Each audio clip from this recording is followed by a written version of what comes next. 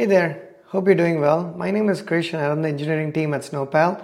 In this course, we're going to take a look at a very specific set of dependencies in a development environment. I say it's specific, but it's the idea behind the course is for you to leave the course with a fair sense of understanding of how you can do development locally, most of your development, right? And we're not going to manufacture an example here. We're going to take a real life example of how we do some of our work at Snowpal with our database dependencies, server dependencies, and our general distributed development environment, right? And I'm going to walk you through some examples and some assumptions as well. So when you actually get started on a new project, maybe you're an experienced developer or you're someone who's new, who's just graduated, it doesn't matter. Understanding some of these dependencies and how they could be laid out in a real company that's building real products that are out there in production should hold you in good stead. So if that's something that piques your interest,